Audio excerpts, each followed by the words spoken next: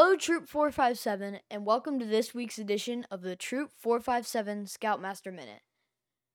This is Ian, your Assistant Senior Patrol Leader, stepping in for Mr. Maloney this week as he recovers from a head cold. Let's get right into the latest news and updates. First off, huge congratulations to Orion for completing his Scoutmaster Conference for the Eagle Scout rank. Orion is just one step away from this incredible achievement, with only his Board of Review remaining. Fun fact, the Eagle Scout Board of Review is the only requirement that can be completed after turning 18.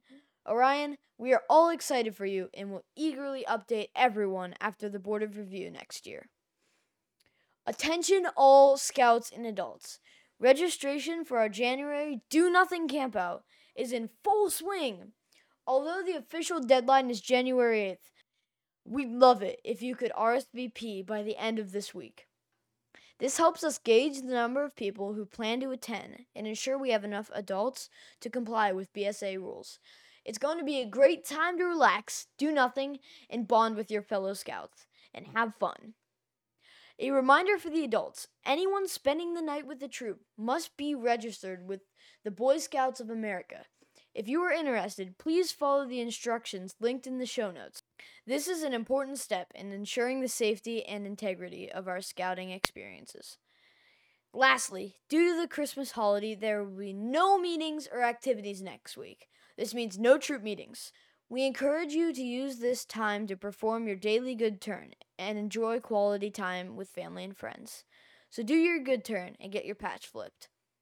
As we approach the holiday season, let's remember that this time of year embodies the principles of being helpful, friendly, courteous, and kind.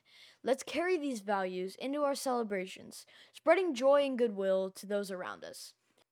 Scouting teaches us to make the world a better place. And what a better time to practice than during the holiday season and with your family. That's all for today's Scoutmaster Minute. I'm Ian, wishing Mr. Maloney a speedy recovery and wishing all of you a very happy and safe holiday season. Keep the Scout spirit alive in your hearts. And until next time, stay adventurous and keep scouting.